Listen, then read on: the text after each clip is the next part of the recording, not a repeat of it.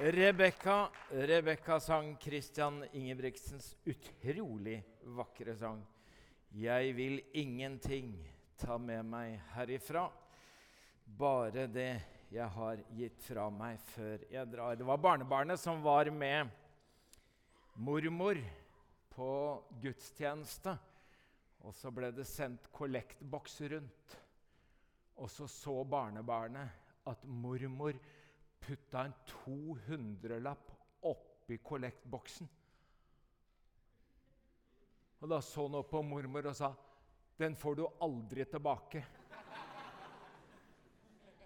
Men mormor visste,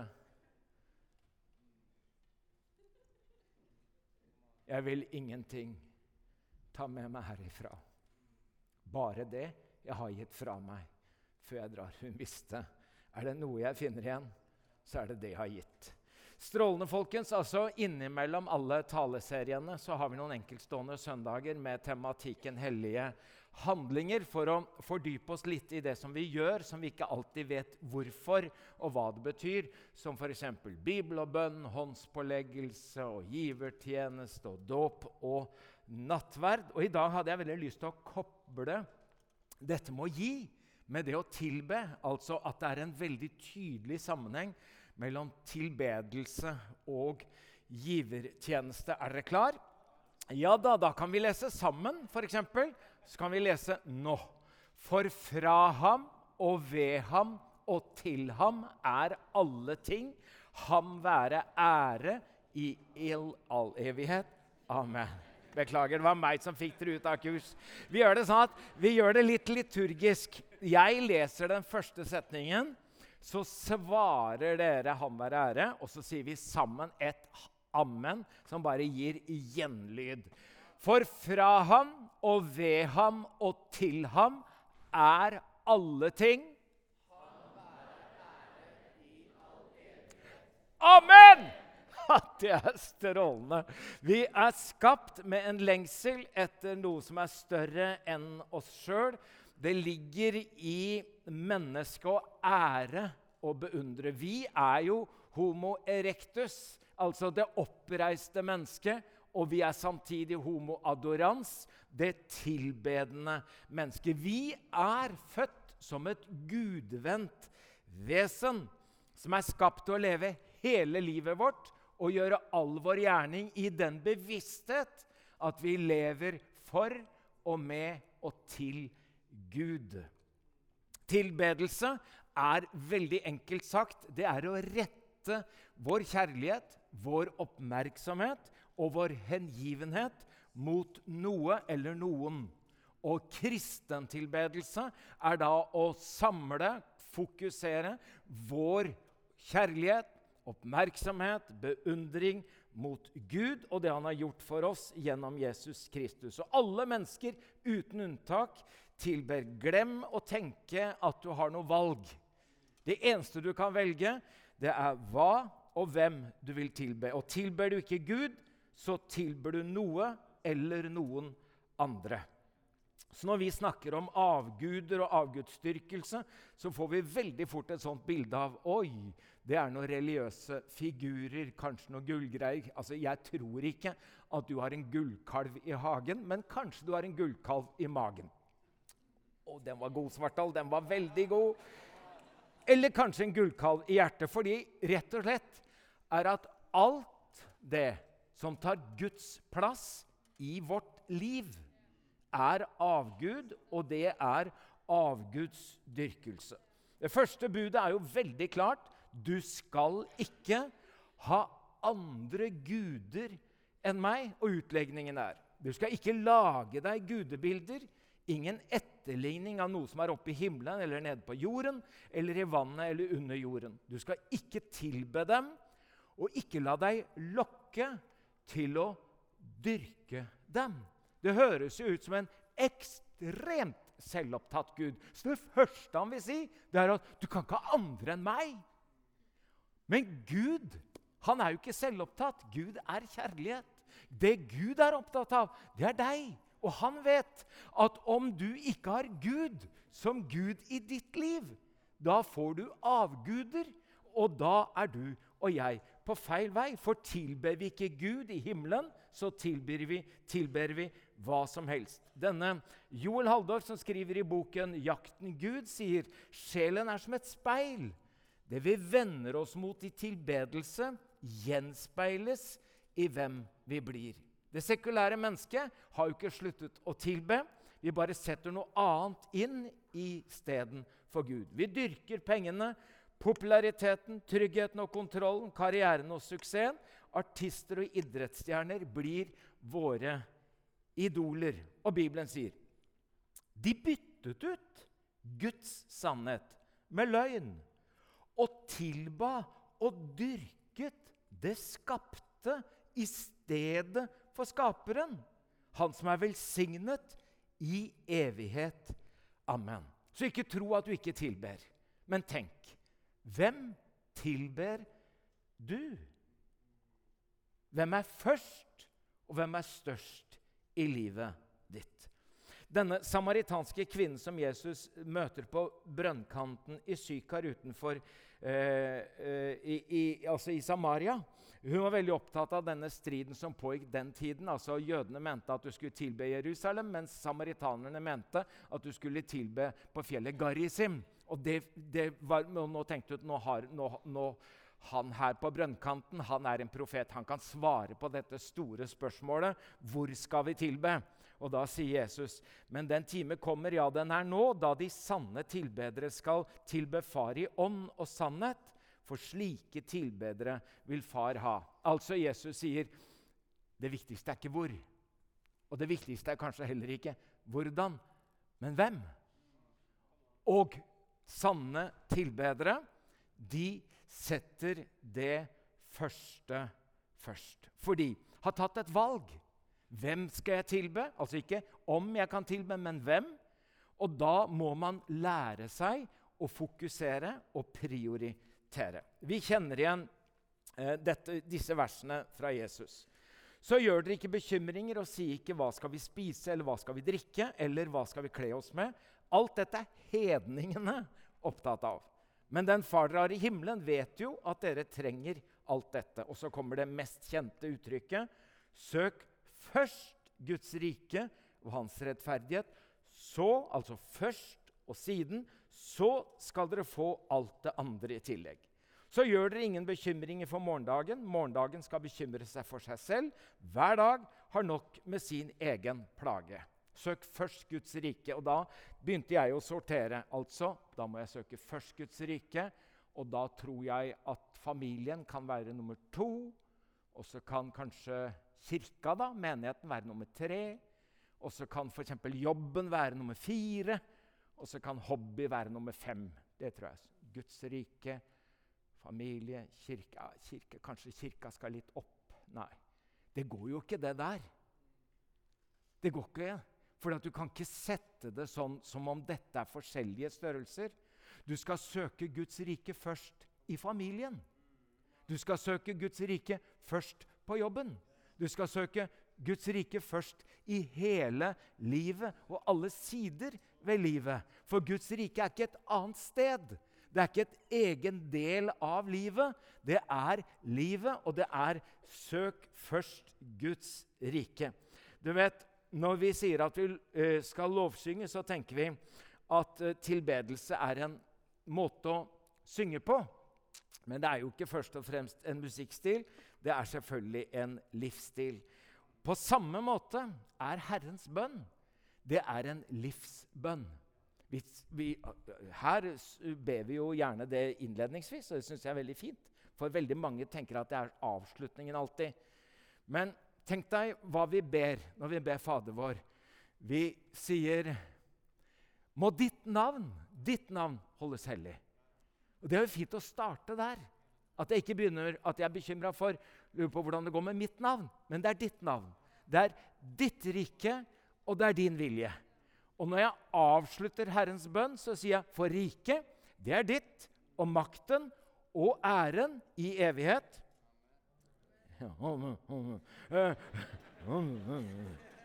Og vi sier amen på sørlandsk.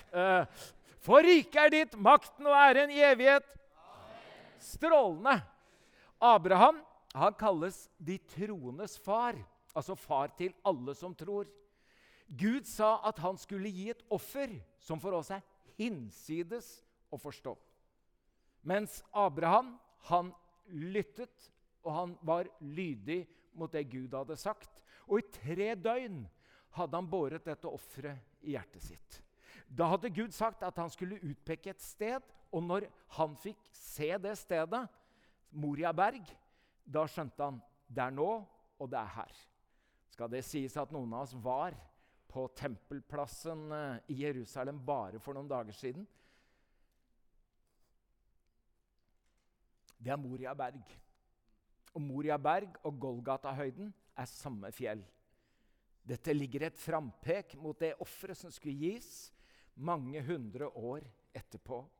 Og så sier denne Abraham til tjenesteguttene sine, når han kommer dit, så sier han, slå dere til her med eselet.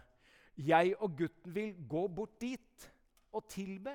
Og jeg synes det så vakkert sagt.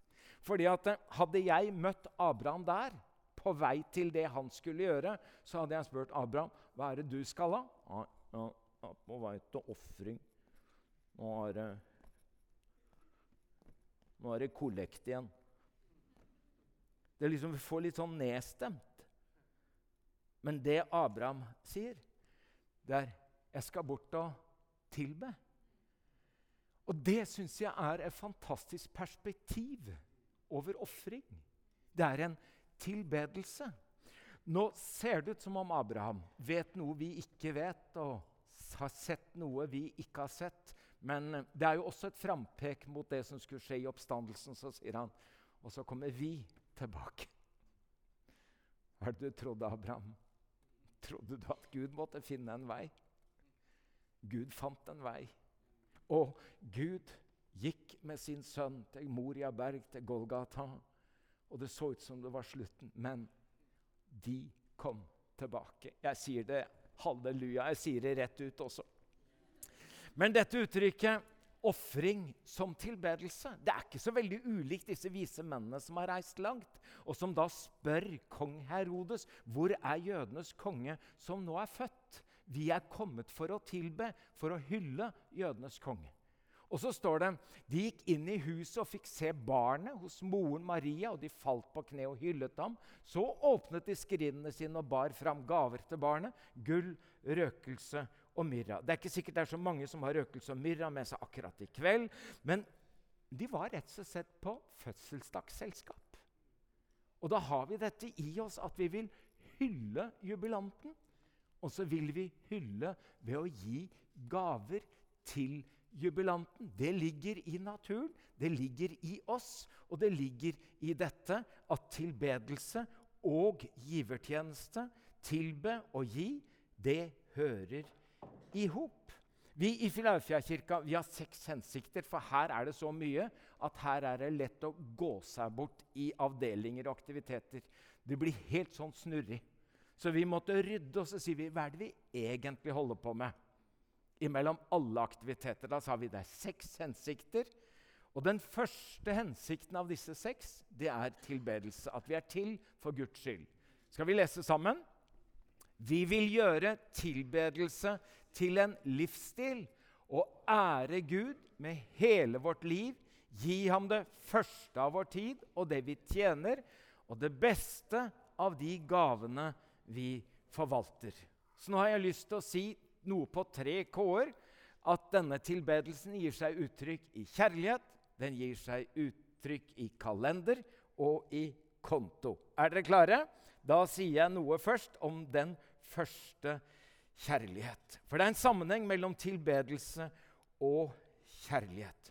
Du skal ikke ha andre guder enn meg, og det første og største bud, du skal elske Herren din Gud av hele ditt hjerte og av all din sjel. Og hvis vi ikke elsker Gud størst og først, så blir vi avguder i vårt eget liv. Det jo selvsentreringen og egoismen som alle synders mor. Så det viktigste med oss ikke å finne oss selv.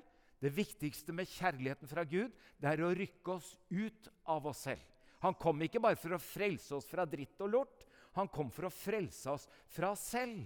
sånn at vi ikke blir guder i eget univers, for da driver vi avgudsdyrkelse i selvdyrkingen.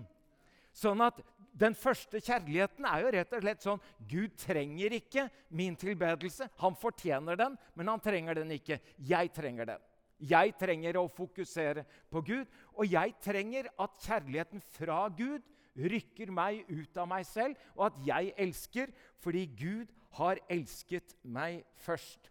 Kirkefader Augustin, med dette brennende hjertet i hånda, han sier, det du retter din kjærlighet mot, de facto det som blir gjenstand for din tilbedelse. De religiøse lederne på Jesu tid prøvde stadig vekk å fange han, ikke bare for å fange han i ord, men for å rydde han av veien. Og så var det vanskelig, fordi Jesus gjorde ikke noe feil. Han var fullkommen, så han gjorde ikke noe galt, og han sa ikke noe galt. Så jeg tenkte vi må ta han på noe, og så bestemte de seg for, kanskje vi kan ta han på skattenekt. De var jo okkupert av romerne, og de visste at hvis han nekter det jødiske folket å gi skatt, så kan romerne rydde Jesus av veien. Så kommer de til Jesus, og så sier de, det tillatt å betale skatt til keiseren eller ikke? Men han merket deres baktanker og sa til dem, vis meg en denar. Hvem har sitt bilde og sitt navn her? Keiseren, svarte de, og da sa han til dem, så gi keiseren hva keiserens og Gud hva Guds Og sånne denarer, de så sånn ut. For jøder var det ren blasfemi, for du skal ikke skape bilder av noe levende. Så for dem bildet av keiser Tiberius på denaren i seg selv blasfemi. Det avbilding av et menneske. Og som om det ikke nok, så har da de satt på baksiden av mynten, så har de satt Pontifex Maximus, som betyr øverste prest.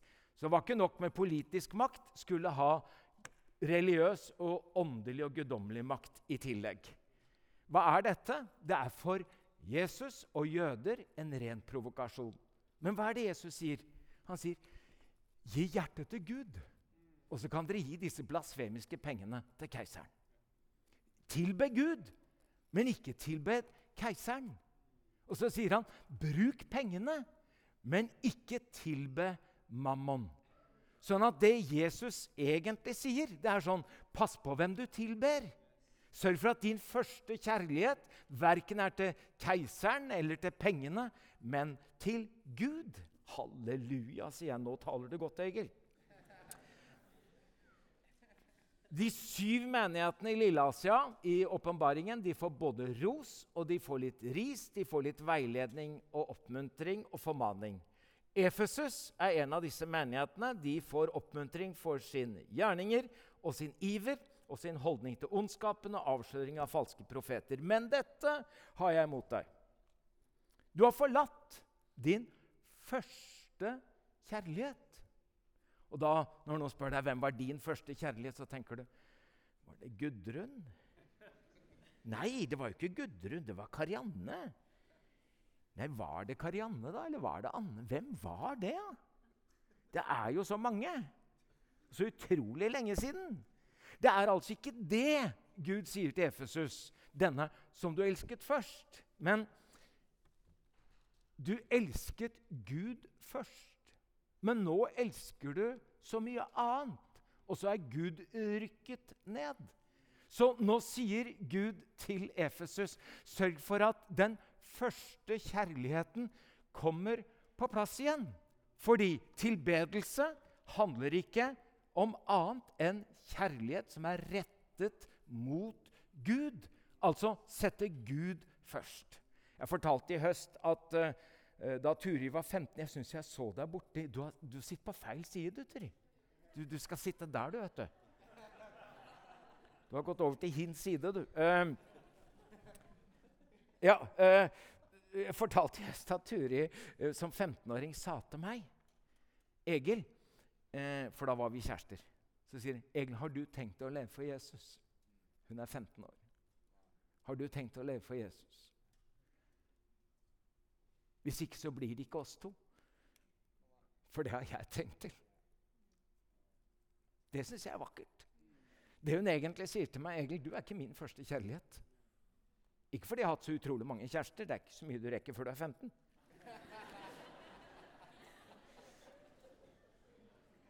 Men det du sa, Egil, du er ikke min første og største kjærlighet. Så hvis vi skal leve sammen, så må vi ha den første kjærligheten til Gud. For å gjøre de valg og prioriteringer som jeg vil gjøre, sa 15-åringen. Og det er jeg glad for. Så det handler først og fremst om kjærlighet. Folkens, det å gi handler ikke først og fremst om penger. Det handler ikke først og fremst om tjenester. Det handler først og fremst om at Gud søker ditt hjerte. Det største offeret du kan gi denne kvelden er å si, Jesus, jeg vil ha deg først i mitt liv, og du skal være min første og største kjærlighet. Det er tilbedelse, folkens. Og da blir kampen stort sett på disse to områdene. Da handler det om kalender, og da handler det om konto, om tid, om penger. For denne kjærligheten må jo uttrykkes, og den kommer veldig ofte til uttrykk på disse to store arenaene i våre liv. Hva bruker jeg tiden til, og hva bruker jeg pengene til? Og da vil det handle om hva gir jeg og prioritet til den første dagen i uka. For det er en sammenheng mellom tilbedelse og tidsbruk. Disiplene de holdt jo sabbaten, for det var deres jødiske tro og tradisjon. Og i solidaritet med det så holdt de sabbat, men de feiret veldig tidlig søndagen, fordi søndagen var oppstandelsesdagen. Og det står den første dagen i uken var de samlet for å bryte brødet. Paulus talte til dem, og han holdt på helt til midnatt, sånn som Egil gjør, og siden han skulle reise neste dag. Og det var når keiser Konstantin kom, og 321, at søndagen ble en allmenn hviledag for hele det romerske riket. Men det var hviledag for alle, så ble det helligdag, og var helligdag for de kristne. Fordi at det var ikke bare å hvile, men det var å holde dagen hellig, som handler om at den er avsatt til spesielt bruk. Ikke sant? Akkurat som helligdag er noe annet enn en fridag, og høytid er noe annet enn ferie. Ikke sant? Når vi snakker om at nå er det snart påskeferie eller pinseferie, så har vi gjort høytider til ferier. Mens kristenfolket, de tenker søndag er ikke bare fridag, det er ikke bare hviledag, det er en helligdag. Og høytid er ikke bare ferie, men det er hellig tid, hvor jeg feirer noe. Tid som er avsatt til eget formål. Og søndagen er den første dagen i uka. Og den første dagen i uka kan jeg jo tenke lineært om. Det er dagen etter lørdag, og så er det dagen før mandag. Eller så kan jeg tenke at den dagen er den dagen som preger alle dager. Altså at søndagen, når jeg setter av tid, hellig tid i tilbedelse, hvor jeg setter Gud først, så tenker jeg, søndag er jo ikke siste dagen i uka, søndag er første dagen i uka, jeg har ikke gjort noe som helst, hva skal jeg gjøre i dag? Ja, i kalenderen vår så er det til og med markert med rødt. Hør her. Du kommer ikke hit bare for å tilbe gjennom noen sanger. Det at du er kommet for å feire gudstjeneste er i seg selv en tilbedelseshandling. Skal jeg si deg en ting? Det at du er her, det at du på den første dagen i uken, mange av dere har det som vane, ikke fordi han taler eller de synger, eller for det skjer, men jeg vil at Gud skal ha min første kjærlighet, og det skal få uttrykk i kalender ved at jeg gir ham den første av min tid, og det er fint fordelt ved at jeg da kan gjøre det ved å gi det i søndagen. I Blå Kors i Kristiansand kaller de ulønna frivillige for tidgivere. Det synes jeg er ganske fint, for vi prioriterer søndagens gudstjenestefeiring. Det viktigste er ikke hva du gjør, men hvem du er. Så kan vi utover det velge å gi tid. Nå har jeg vært her i hele dag og taler nå på den tredje gudstjenesten. Og enda en søndag har jeg sett de samme folka i dette bandet som kom hit, teknikk, satt seg på turnus. jobber gjennom hele søndagen. De har fått pizza mellom de 2 siste møtene, da det skal sies. Altså, hva gjør man ikke for en pizza? Hva gjør man ikke for en pizza? Og dette er bare noe av alle de som ikke tenker, jeg skal gjøre det hvis jeg får tid, men som sier ja, da, til da, til da, til da, på turnus, for de rett og slett ønsker å gi sin tid, også til tjeneste i kirke eller i menighet som tidgivere. Det siste. Den første dagen i uka, altså kalender, men også det første av det vi tjener, som rett og slett er en tilbedelse gjennom forvaltningen. For alle som forvalter noe, må velge å klare å prioritere. Jeg elsker jo historien om lille Knut, som fikk 2 kroner av mor for å gå på søndagsskolen, og mor sa veldig tydelig, Knut, den ene krona skal i kollekten, den andre krona kan du kjøpe is for på vei hjem. Det var den gangen kroneis kostet det den het.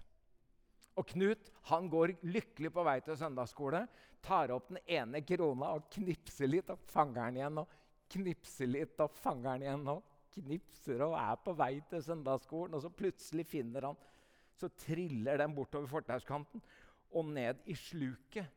Og Knut ser at den krona er borte for alltid. Da ser han opp og sier, det var synd, Gud, for det var krona di. Det har jeg erfart også. Det er nesten alltid Guds tid og Guds penger som blir borte først. Så jeg fikk ikke tid, og jeg har ikke råd, er de mest generelle unnskyldningene til de aller fleste. Det er derfor vi må bestemme oss for først. Sånn at ikke Gud alltid kommer sist på kalenderen, og at Gud ikke alltid kommer sist i kontoen, men at jeg først gir tid, og først bestemmer meg for hva jeg skal bruke penger på.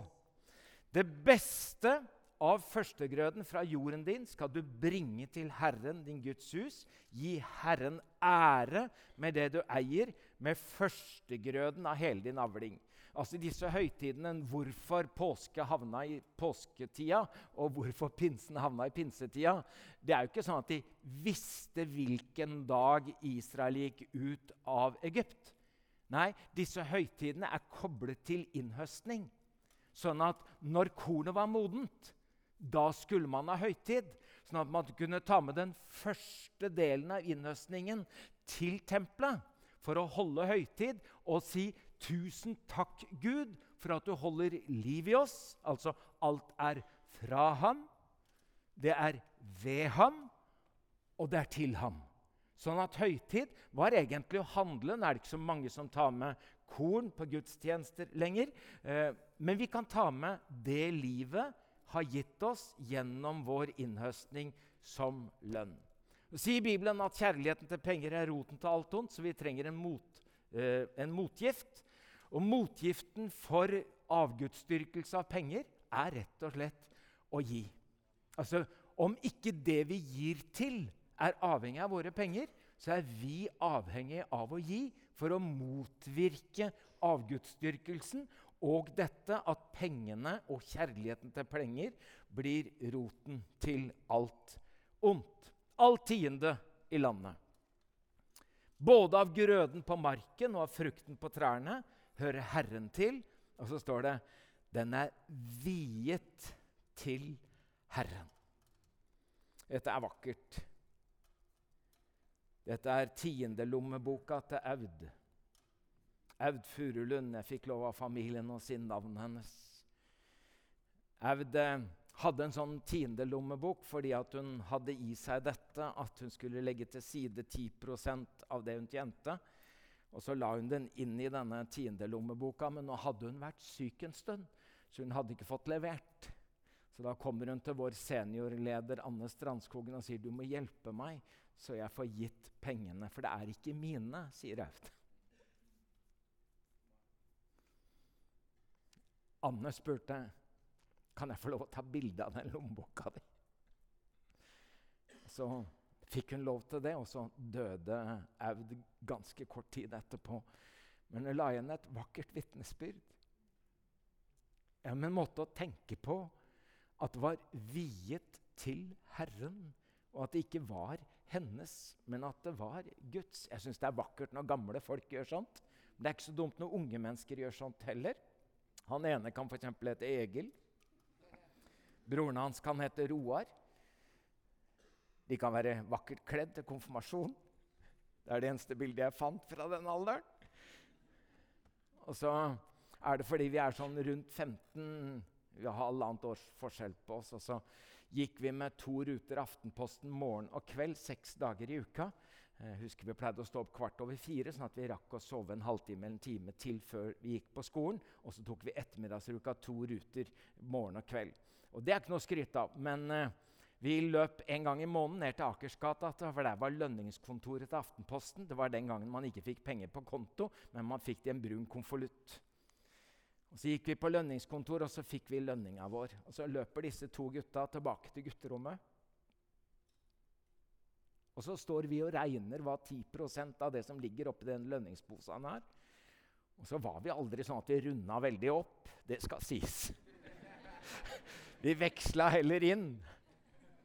Og så hadde vi en konvolutt, og på den sto det Guds sak, og så sto det menighet og misjon.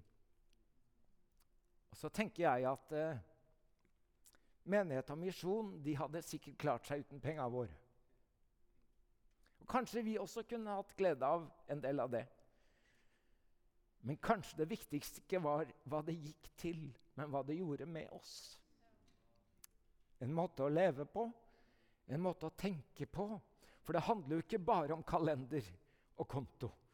Men det handler om alt jeg og alt jeg har. Det mitt? Og da trenger jeg å lære meg til at alt Nei, vi kan jo liksom godt ta det igjen. For fra ham og ved ham og til ham alle ting. Amen. I Jesu navn. Du har nå hørt en podcast fra Filadelfia-kirken i Oslo. Vil du vite mer om oss, gå inn på filadelfia.no. Og ikke minst velkommen til å feire gudstjenester med oss hver eneste søndag, enten fysisk eller online.